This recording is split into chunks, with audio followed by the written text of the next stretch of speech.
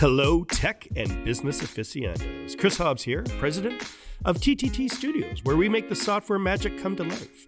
Welcome to episode 6 of the Afternoon Tea podcast, where we talk to entrepreneurs and leaders in the tech industry about their journeys towards success.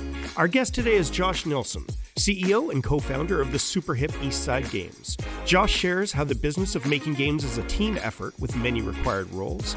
He discusses the importance of taking an active role to support the community and how the decentralization caused by COVID can be a huge plus for everyone. Furthermore, we touch on Josh's identity of being a proud Métis, as well as the many well-deserved awards and accolades he has received. All of this while maintaining his love for the Edmonton Oilers. Oh, the suffering. So let's chat with Josh. But first, if you like what you hear and there is no reason why you shouldn't, please don't forget to rate and review us. Heck, I think you should even subscribe. So now, let's listen together.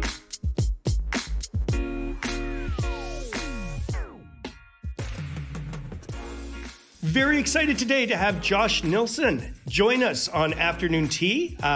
Josh Nilson is the CEO and co-founder of Eastside Games, also known as ESG. Founded in 2011, Eastside Games is a proudly independent and profitable games studio, strongly believing in community-driven design and having the best culture around, and making games built by fans for fans, and I love that.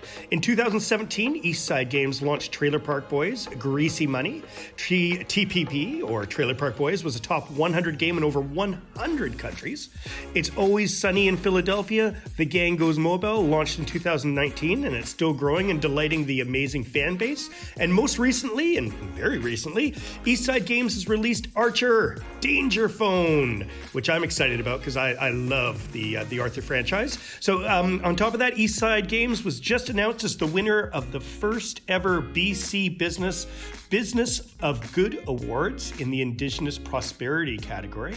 And Josh is currently a finalist for Person of the Year in BC Tech's 2020 Technology Impact Awards. Josh, that's amazing. Let's start with some of the great stuff that you've been doing in the community. So, because Eastside Games has always been a huge supporter of community events, and we see your name all the time tied to supporting local charities, movements, and you're very involved in the local community, and I like to think that we have that in common. But why do you think it's so important to be part of the community? Yeah, thanks for having me. That's a nice intro. Somebody really smart must have written that about me, probably Liddy, so that's why it sounds so good. We've been doing a lot at ESG, and it's kind of from the very start, we've been focused on that. We've been focused on where we work. We want to make sure that we're involved and we give back to the community. So our original office was in the downtown east side of Vancouver.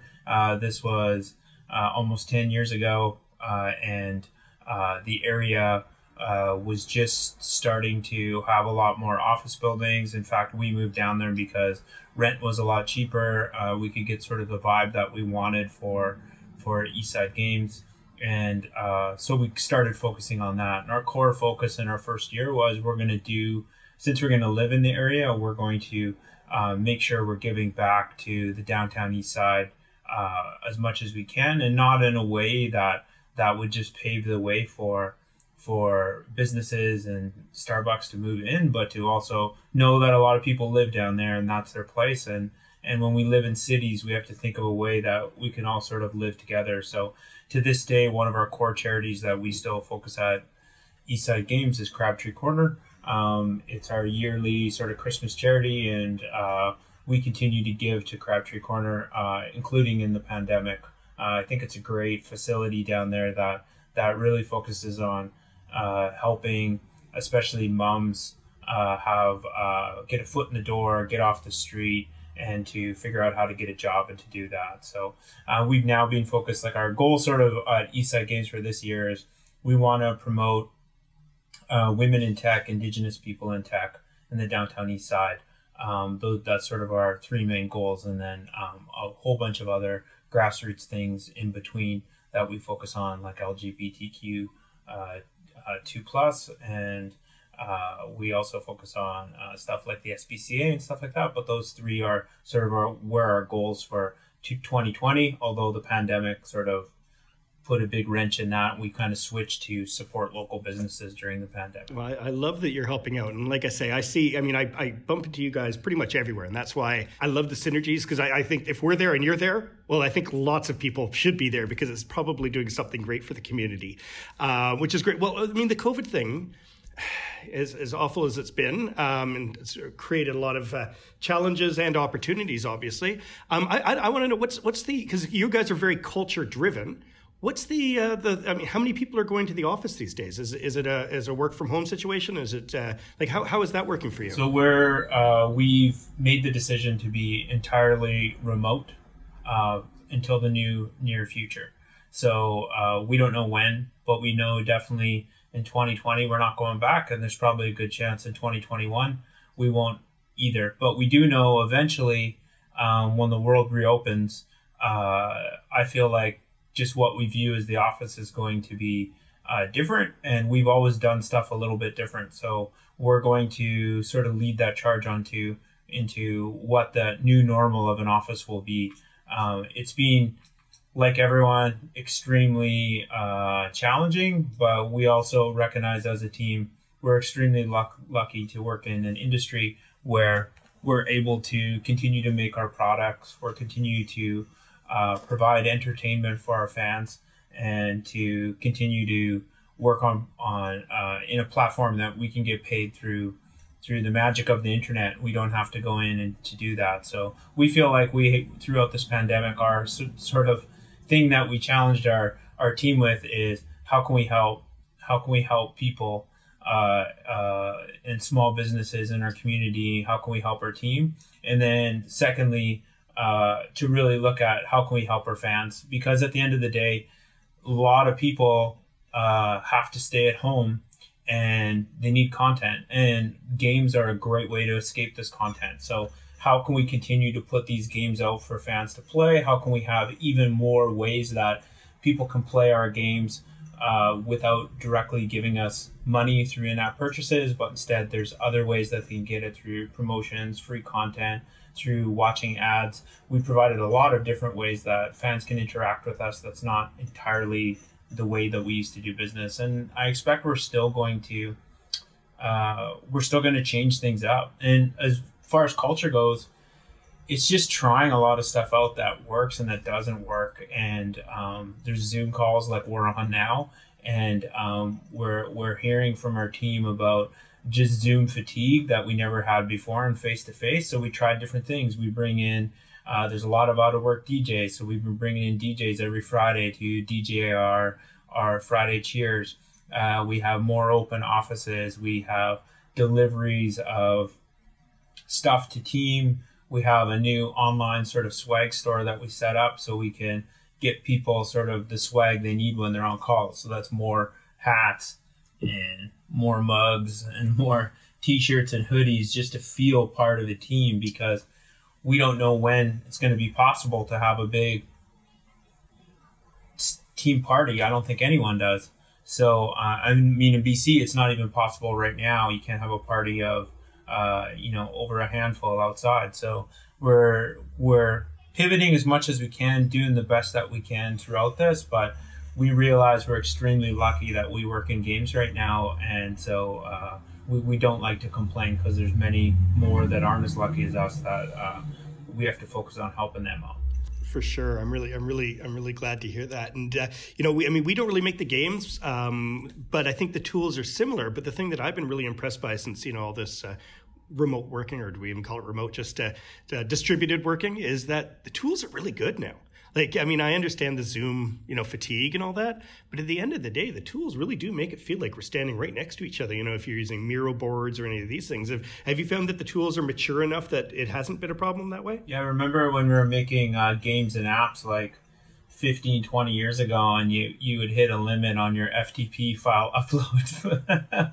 It's not quite that. And, internet connection is good as well. I think one of the things founders have to look at, or if you're working with people, is you have to spend a little bit of time to make sure everyone has the equipment they need. One of the things we rolled out right away is when we decided to work distributed or work remote is give everyone an allowance for cell phones, give everyone an allowance for internet, give everyone a one-time lump sum payment to get the equipment they need. If they want to get headphones or a better chair or whatever, and just like say, here, go get the equipment you need, because we're not able to provide that. And that's one thing that you didn't really think about. I mean, one of the challenges we haven't thought about is, I mean, we're old, so we do, like, I've carved out a little space here. This used to be where my office used to be, just where, was almost like cross between storage and my comic collection and stuff. And now I'm working from here. But, if I was in my 20s and working, when I was in my 20s, I lived with like 3 dudes off Commercial Drive in a house where the front door didn't really lock. And so, like, where would you work if you were in that situation? So I think that's really I think it's fascinating because it's also going to change. I think a lot of people are going to move away from urban centers and maybe move in places that are a little bit cheaper, or soundproof their rooms, or figure out if they can work in the basement. And what's been kind of cool about it is getting to see a little bit where everyone works and people setting up their offices and stuff like that. We've done some fun stuff at ESG, like sending people wall vinyls or stencils, or we made some banners to put up and stuff like that. And now you're seeing people like get a little bit more creative with where you work. And, if it wasn't for this, I probably wouldn't be, probably wouldn't be getting ready to join my first D&D campaign in over 30 years with my team, because I'd always leave the office and people are playing D&D and I'm like, I used to play that. And now I'm going to play. Now I'm ready to get back in it. I'm so jealous. What's your character type? Have you already created one? Yeah, it was complicated, man. Like back in the day, I used to just play, like, I grew up in northern BC, and back in the day, 30 something years ago, this will blow people's mind, but there was no internet, and the books that you'd get in would be very, very limited. And so the only D&D book that we could get in was the old, like, basic box sets. We played a combination of the box sets and an old hardcover set from one of the first editions of the Dungeon Master Guide. So we just had like 6 classes. There wasn't all of these combinations. So I'm going with a half orc ranger. Very nice. A little neutral evil, maybe a little bit there. Just thinking, but yeah, I think I'm going neutral evil. Yeah, so you can it's the easy, because it's an easy character to get into. Mm-hmm. I don't want to die right away. My whole thing is just like hang around long enough not to die. But I'm glad you're able to, join the crew a little bit more. I mean, it's a challenge, especially when you have, a family. I mean, I find it's kind of funny because the commonality among the people who have been coming to the office, among the people I've been asking on these shows of other offices, it seems to be the same thing. Co-op students who I guess are trying to get out of their parents' house or want to be socialized, and people with kids. That's pretty much the only people who have been coming to the office, and I look around and yeah, I feel that. That's pretty accurate. Have you been going to the office at all, or just at home office the whole time? No, yeah, the office is closed. We have a group of 6 people that are on this like office committee that we just office safety committee thing that we're able to get people some equipment or ship them a chair or something like that, and that's about it. And I go in and check to make sure that my plants are maintained and stuff like that, and then we'll probably leave that office and wait to see what it looks like when the world reopens and have a new office. But for the time being, it's working out fine. We've started remote hiring. I've been saying for a long time, I really think this is one of the silver linings, or one of the things we could look for positives is as BC companies, we don't have to move everyone to Vancouver in order for them to work for us. And so also one of my big things that I've been talking about with BC Tech is BC Tech is more than just Vancouver and Victoria. There's a whole province. Everyone's connected. In my little road trip I just did, seeing tech places pop up in, Kamloops and Quesnel, Williams Lake, Prince George, Prince Rupert, and we could have opened up an office anywhere in the world when we decided to open up our second office a few years ago, and we chose Nanaimo, and we looked everywhere, and that was because we felt it's better to be in a place where we're the only game studio or the only largest game studio. By having like 7 or 8 people, you're a large game studio in Nanaimo. There is like a lot of small devs that work there, and there's a lot of tech that works there. But then we were able to kind of be a small anchor for other businesses to come there. And that appeared to be a pretty good strategy, because now everyone's looking at, you can own a house there versus Vancouver. Or back in the day, used to be quicker for me I had a project I was working at in Edmonton, and I had a project I was working at in Nanaimo, and it would be faster for me to go on a plane to either of those places than fight traffic to Port Moody and back.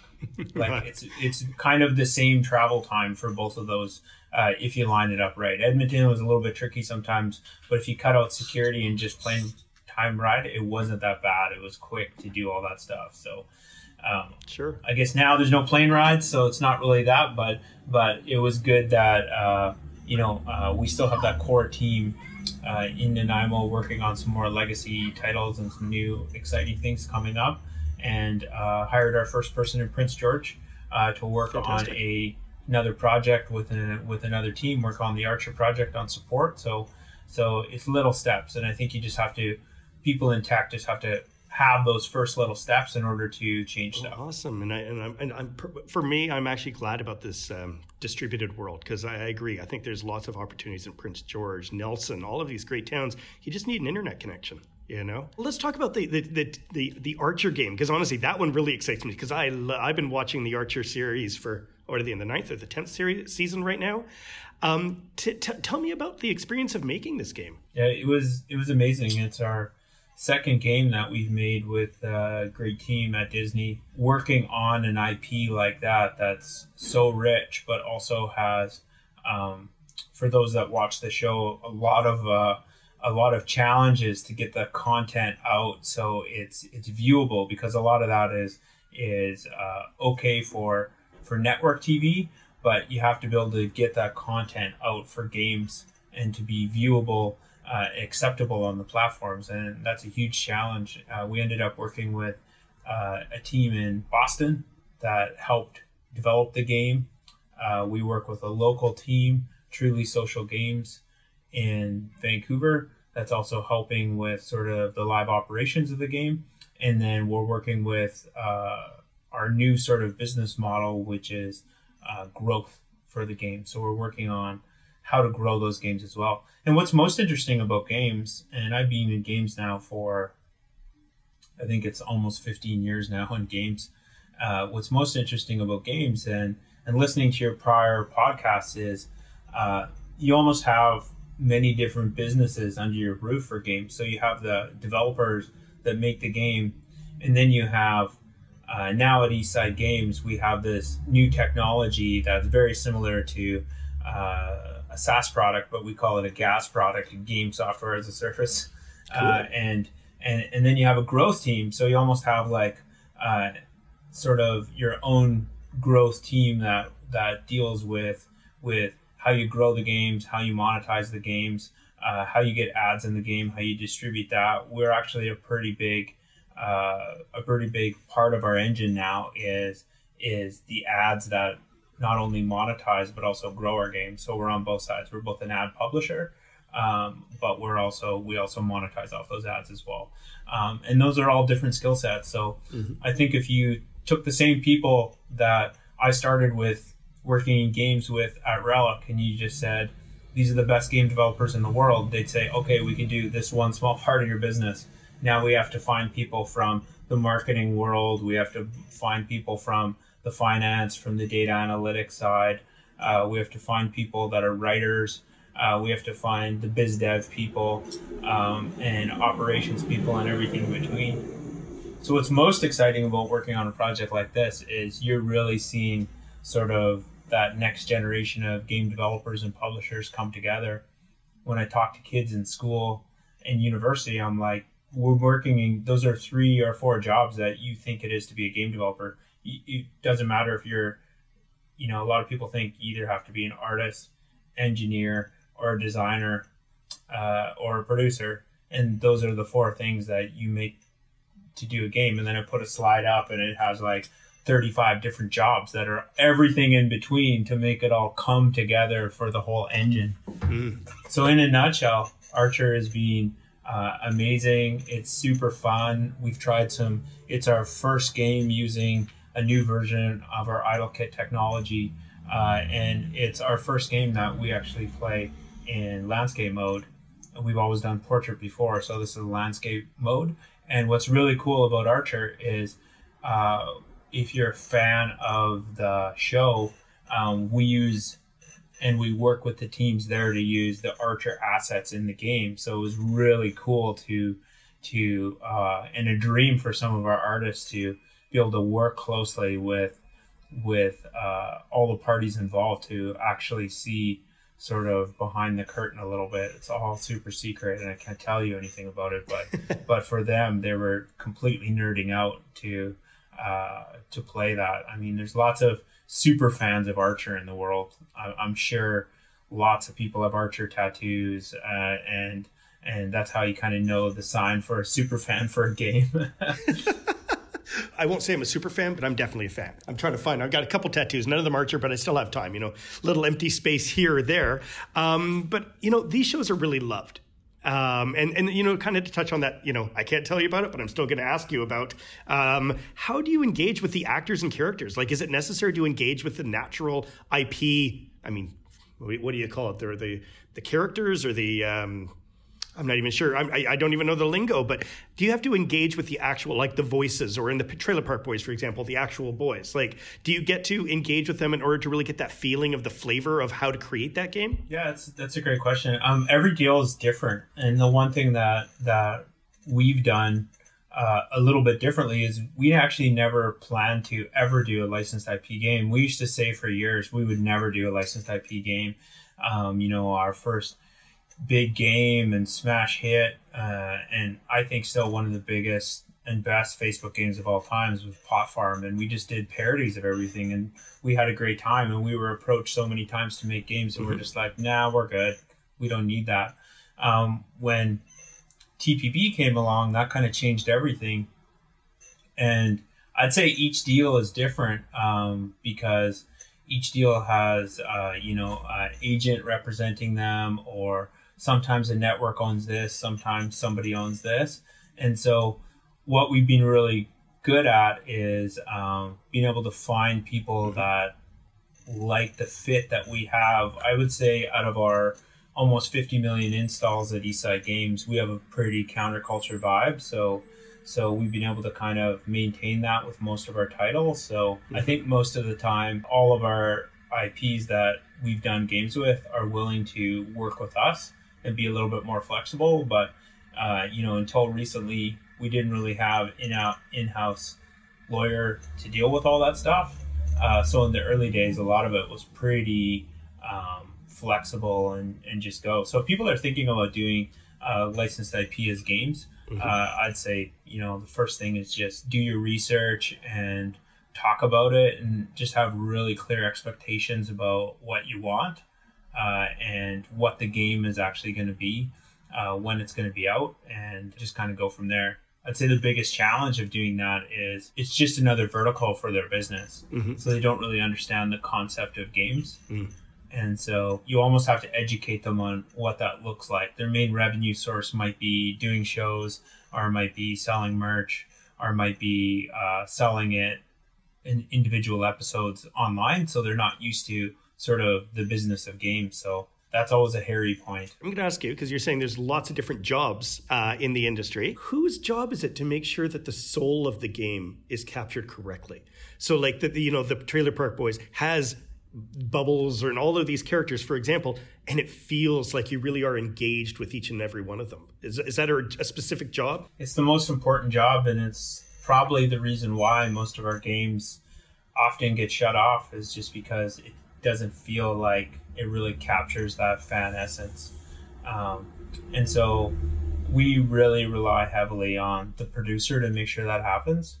But we really need to make sure that, the designer of the game understands that, and then that vision of the game really gets everyone on the team that hires gets that vision of the game. So one of the things that we've changed recently is like our teams are almost like little startups within Eastside Games, because sometimes the cultures of the team or the tools they use might be slightly different than other teams.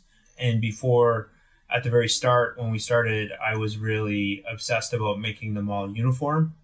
And now I've kind of stepped back on that.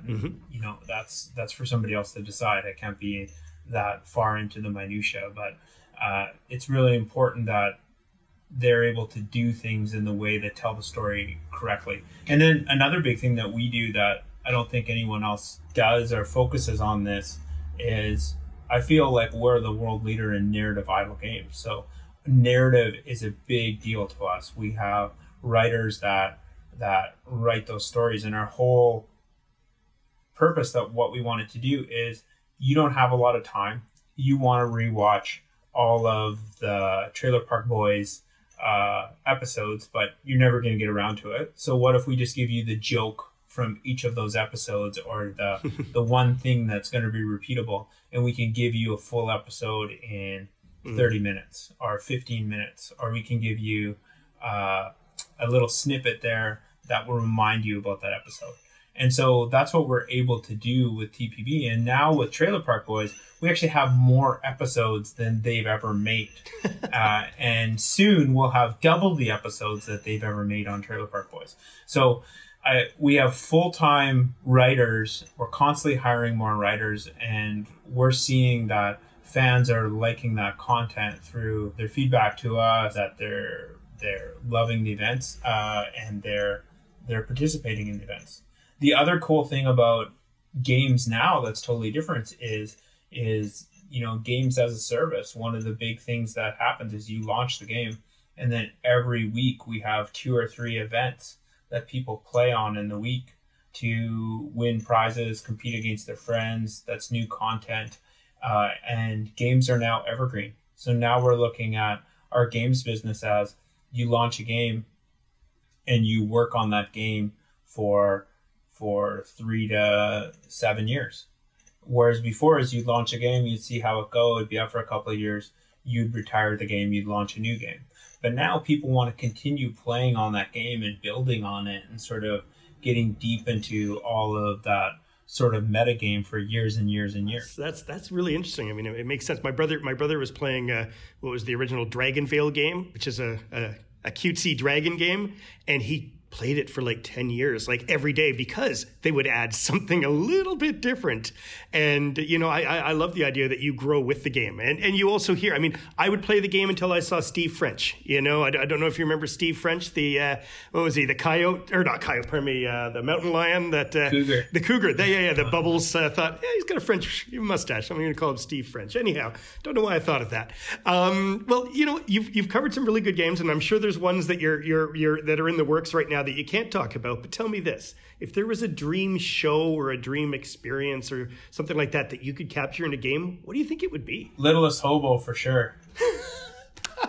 Do you remember back in the day, a couple of years ago on the radio, when they had this contest? It was called Hobo or Phobo, and they would actually give like 4. It was 3 real hobo plot lines and 1 that was fake, and it was like, you know, littlest hobo goes to a disco and you know, and saves the girl's money by and it's like, that's the real one. Okay, that is amazing. I littlest hobo, I would love that. But do you think people that aren't your age and my age that would play that game? Oh yeah, for sure. Here, I'll show you something. I love it. No, prop didn't work. Someone gave me a littlest hobo shirt right before I went on vacation. It was probably the nicest thing anyone's ever given me. They had to made it special. It's custom-made shirts. That's the one thing that's been the biggest hit in the pandemic is, you know, I heard someone say the other day, did you know you have to pay for shirts and socks? Being in BizDev, I haven't paid for them in years because they're just used to... and water bottles. You have to pay for water bottles because of all the swag. I am guilty of looking through my closet recently and finding out that 2/3 of my shirts are hackathon shirts. So I definitely appreciate that. I definitely appreciate that. Tell me about winning the 2020 Business of Good Awards for Indigenous Prosperity? Because I think this is super cool. We applied last minute for that. I'm Métis. I grew up in a little town of about 100. Well, I always say 100, but when I went back, it looks like 100 counting everyone's dogs and cats. So maybe it looked bigger as a kid. I don't know. But about 100 people, about 25 miles outside of Prince George or so. And so we saw they were doing this for the first year. And so there's a bunch of categories to it. And one of the things that we really wanted to do, it's kind of like a fine line, because one of our missions that we want to do is we want to increase Indigenous people in tech. And so the way that we can do that is, wouldn't it be great if we could show more people that you can do this job, or you can work in this industry, or that it's open for you. And one of the ways to do that is, first of all, when we had offices, is make your office, the things that we talk about, be normal, and not be those conversations that you don't want to have. So one of the things, we got a big mural put up in our office, beautiful mural. I'll send you some pictures of it. It looks great, by JP Langlois, really famous Métis artist in town that you've seen his very colorful murals all over. We put this up. It's a whole wall size to talk about it, and to talk about these things, just to make sure that they're normal. And then we applied for the award, and we were doing lots of stuff with Imaginative this year, and blown away that we won. I didn't think we'd win. I always treat nominations like this, as the nomination itself is the win. Then you should do something with the nomination. And if you win, that you should go for that. And I actually ended up making the cover of the magazine. I have one around here someplace. I don't know where it is. And you looked badass on that cover too, I gotta say. The second I saw that, I had to send you a message about that's you could look like a business weenie, or you can look like a badass guy, and you look badass in that one. I gotta say, it's amazing. We had a really good photographer that was able to do that. So I think that's important, because I'm just holding that space for somebody to come along and say, hey, I can do that. I mean, I always talk about that. One of the challenges, and why I believe BC Tech has to be available for everyone, is one of the challenges growing up for me is university wasn't an option. It was I could go to the local college and try out some courses and still work part-time, but it just wasn't possible to go to university. And to tell the story a little bit more, that you can be from a small northern BC town, and determination and grit and just powering through with work can get you through where you need to be. It doesn't have to just be the degree. I mean, looking at it differently, definitely having a degree would have helped me, and I still want to go back one day and get that, but that those options are available for you, and you could push forward. And then on top of all that, like, I have a speech impediment as well, so it's very difficult. As a kid, it was always ingrained to you to say, like, you're going to be very limited in what you can do. So maybe being a CEO isn't a good thing that you should do, or business development isn't a big thing that you can do, but you just have to kind of work with the tools that you got and just continue to push forward. So I guess the moral of the story is just get shit done and don't listen to the haters. Haters just want to hold you back, because they don't want to do the stuff that you're going to do. Do you know what I always say? I always say critics are people who failed in the industry. Totally. And I've been saying that for a long time, because they're happy to talk about other people's works, but they couldn't do it themselves. I'm actually really interested in the Métis. That you're from Métis descent. I think I told you I was I actually drove to Winnipeg last week or 2 weeks ago. And I'm actually wearing, I don't know if you see it, but I got my Louis Riel, my Keep It Riel. Oh, yeah, that's a good one. That's a classic one. I actually only wore it today for you because I actually wanted to feel the Métis way, if you will. And then I got to, speak to you a little bit before you went on your trip up north to ask about, Willow River. I mean, what's it like living in Willow River for going to school and elementary and all that? Can you touch on that for me, please? It's like the dream, man. I think a lot of city people, that's where they would go and pay thousands of dollars for a vacation to stay where I grew up. It was amazing. It was basically like I grew up in the Stranger Things. Everyone's talking about in sort of that Stranger Things lifestyle. I grew up in that, where we had bikes and we rode them around, and we just had to be home before our parents came home from work and make sure we didn't mess up the house and make sure we didn't eat all the wrong food, and then you're good to go. But there's there's a river. We went and swam there with my kids and took all my cousins there and swam down. I forgot, even as a man, how strong that current is, and I jumped in and it was like getting drugged down the river right away. And I'm like, wow, we used to do this jump off the bridge, and everyone there has 4-wheelers now or drives their trucks right down to the river. My mom lives right on the edge of the forest, and before you go out, she says, watch out, there could be a bear in the yard. So if there's a bear, the dog will bark, come in. So it's truly growing up in the bush. I always say that's one of my advantages I had. I grew up as a country kid, and so I don't get easily rattled, or I also don't get, when a lot of work gets thrown on my lap, I don't panic about it, because that's just kind of what it's like up there. I'd say the weirdest thing is I don't think people realize how cut off people in the north, or even just a little bit north of Vancouver, are from Vancouver, Victoria, and all that stuff, because everything around here is just centered around Vancouver and a little bit around Victoria, but it's all Vancouver, Vancouver, Vancouver. And then you go up there and it's like a completely different culture. If people haven't been to northern BC, since we're all only allowed to travel in your province, take a road trip up there. It's beautiful. You drive through all of these different temperate zones right away. You see animals on the side of the road. People are just more friendly.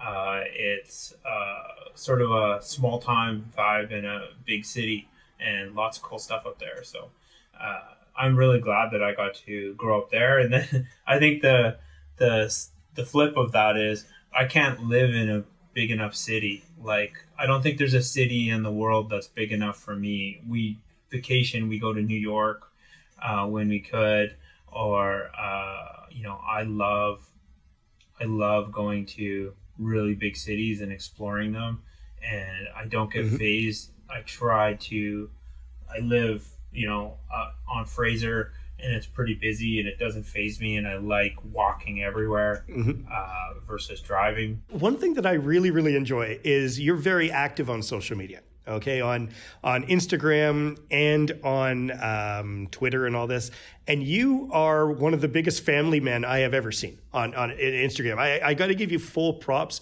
I see you with your hair tied, or with you got a little bit of makeup on because your daughter did it, and you look like you're having a lot of fun.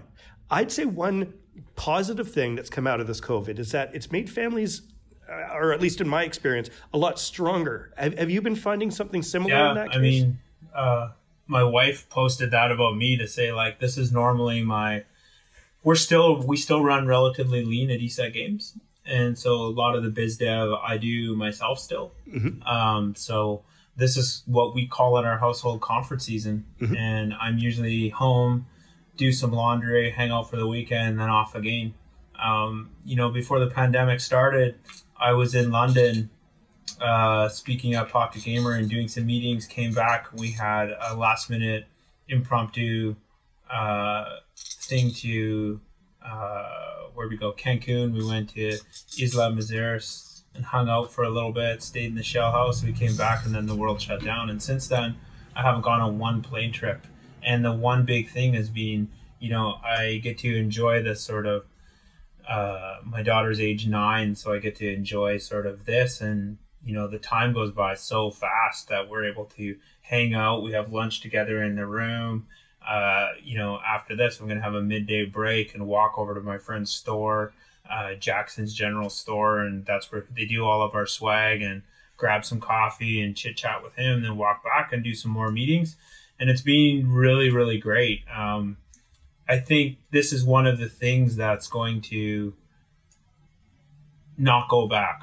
I think we're going to see there's going to be a portion of, even when the world reopens, there's going to be a portion to say, some people to say, this is not a compromise for me. I have to be able to work from home to get all these things. And so I think that's great. And, it goes back to a lot of the things that when I went back to visit for a little bit in Willow River, what that was great that I forgot about was most of my friends will say, hey, I'm not home.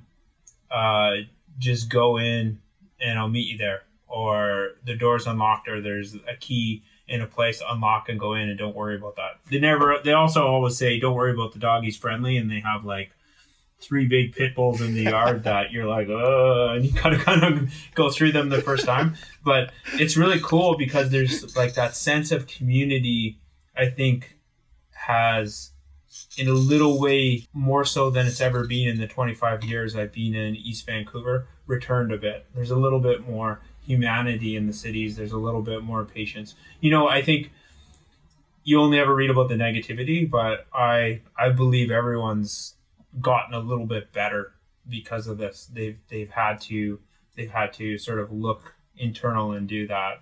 And I think that goes back to the last question as well. It's just been, I think it's given me some more time to research and find out more about myself and more about what's happened, being Métis, and kind of sort of looking into that, and that's been great. So the global pandemic, fucking sucks, and there's no two ways about that. But also, it's a realization. This last trip that I just came back from, Prince George, Willow River, is just a realization on, it's just something new. So you just have to move forward and figure it out. And maybe we all become a little bit better. I know I think I've become a little bit better about this. And maybe everyone could take that little piece and move forward for whatever challenge comes up to us next. Because this isn't the end. There's going to be more challenges that are going to present itself. And we have to figure out a way how to push through that and move forward. Well, I'm really glad you touched on the positive, because I agree. I think what happened all of a sudden is we started looking after each other a lot more because it mattered. And, the thing that I think is the funniest thing that's come out of COVID is, I did my undergrad in Russian history, and they always talked about the Soviet Union was brought down by bread lines. Look outside. We've all got bread lines and no one's even talked about it. Everyone's just patiently waiting outside for everyone else, and you strike up a conversation, you share this and that, you take care of the neighbors. I mean, this is I think a good time to be Canadian and be local. It's a bit of a blessing in a way, and I agree. I hope we don't go back. I hope we stay this way. I hope, like Main Street, for example, I live between Main and Cambie. I hope Main Street keeps all those outdoor restaurants, because I don't care about parking. I think having that as an option is amazing. I want to touch on one last thing, because every single time I go to a Canucks game, I swear you're there. But you usually have the Oilers jersey or one of these things on. You are an Oilers fan. I mean, I understand Prince George, be close. But why do you like to torture yourself this much? Yeah, that's the newest thing I got. Oh, nice. What's that? I saw that on social media. So that's Bear, yeah, right? So that's Bear and Cree Syllabex. And my friend made it with Bearface whiskey at the end. That's awesome. I'm a Canucks season ticket holder. We have been for a long time. The other founders wanted to cancel our tickets there's a lot of bandwagon Canucks fans now, but 3 or 4 years ago, it was pretty dire. Everyone was canceling as much as possible. And so, when the Canucks aren't playing the Oilers or Vegas, I go and I watch the Canucks game. I'm from BC, but in Prince George, you'd either get your vacation in Vancouver or Edmonton. My dad lived in Edmonton, so I got to see the Gretzky, Messier, all those years, and I fell in love with the Oilers, and I've been an Oilers fan ever since. And it's been absolutely a big commitment, a big determination. If you're looking to become a hockey fan for the first time, do not pick the Oilers. Go with like Vegas or something like that, and go from there. I mean, I wouldn't. I bet you a lot of my friends that are from Vancouver would also be like, don't be a Vancouver Canucks fan, because I know Canucks fans are wallowing in self-pity as much as the Oilers fans. I mean, I'm from East Van. I love everything to do about hockey. It's but once you pick your team, you gotta stick with it. So, I hear you.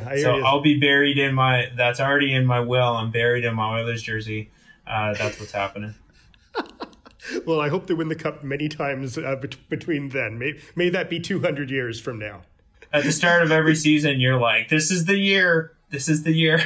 Yeah, well, as a Canucks fan, I've felt that pain too. Josh, thanks so much for taking part today. I really enjoyed chatting, and this is something that I've been looking forward to for a long time to hear more about your story. So thank you, and good luck with all the new titles and the fame you bring to Vancouver with each title that gets launched. Yeah, thanks. We're hoping to grow even more. We have some really exciting announcements coming up, and so I'm excited to share those out on social media when it does come out, and keep growing our team. Now that we're all distributed, we're gonna continue to keep hiring. Games is growing like crazy here, and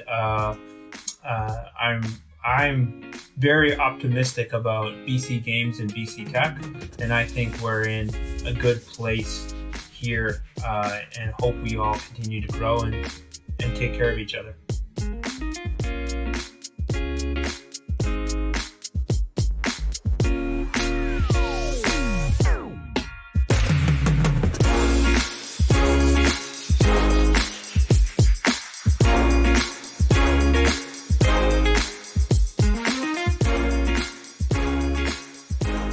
Hey, Afternoon Tea listeners. If you got this far, I'm assuming you liked this episode, and that's awesome. Thank you. In such a case, please make sure to rate and review Afternoon Tea Podcast on Apple Podcasts, and also subscribe on Apple Podcasts, Spotify, or wherever the heck you find your podcast from. Afternoon Tea is a brand new podcast. We do have some great guests lined up for our future episodes, but we'd love to hear your thoughts as well. So please do let us know who you'd like to hear from on the show. You can do so by emailing me at podcast@ttt.studio. That's podcast@ttt, that's 3 T's, .studio. Notice there's no .com because we're that sophisticated. Furthermore, you can find us on social media at @TTT_studios. Have an amazing day.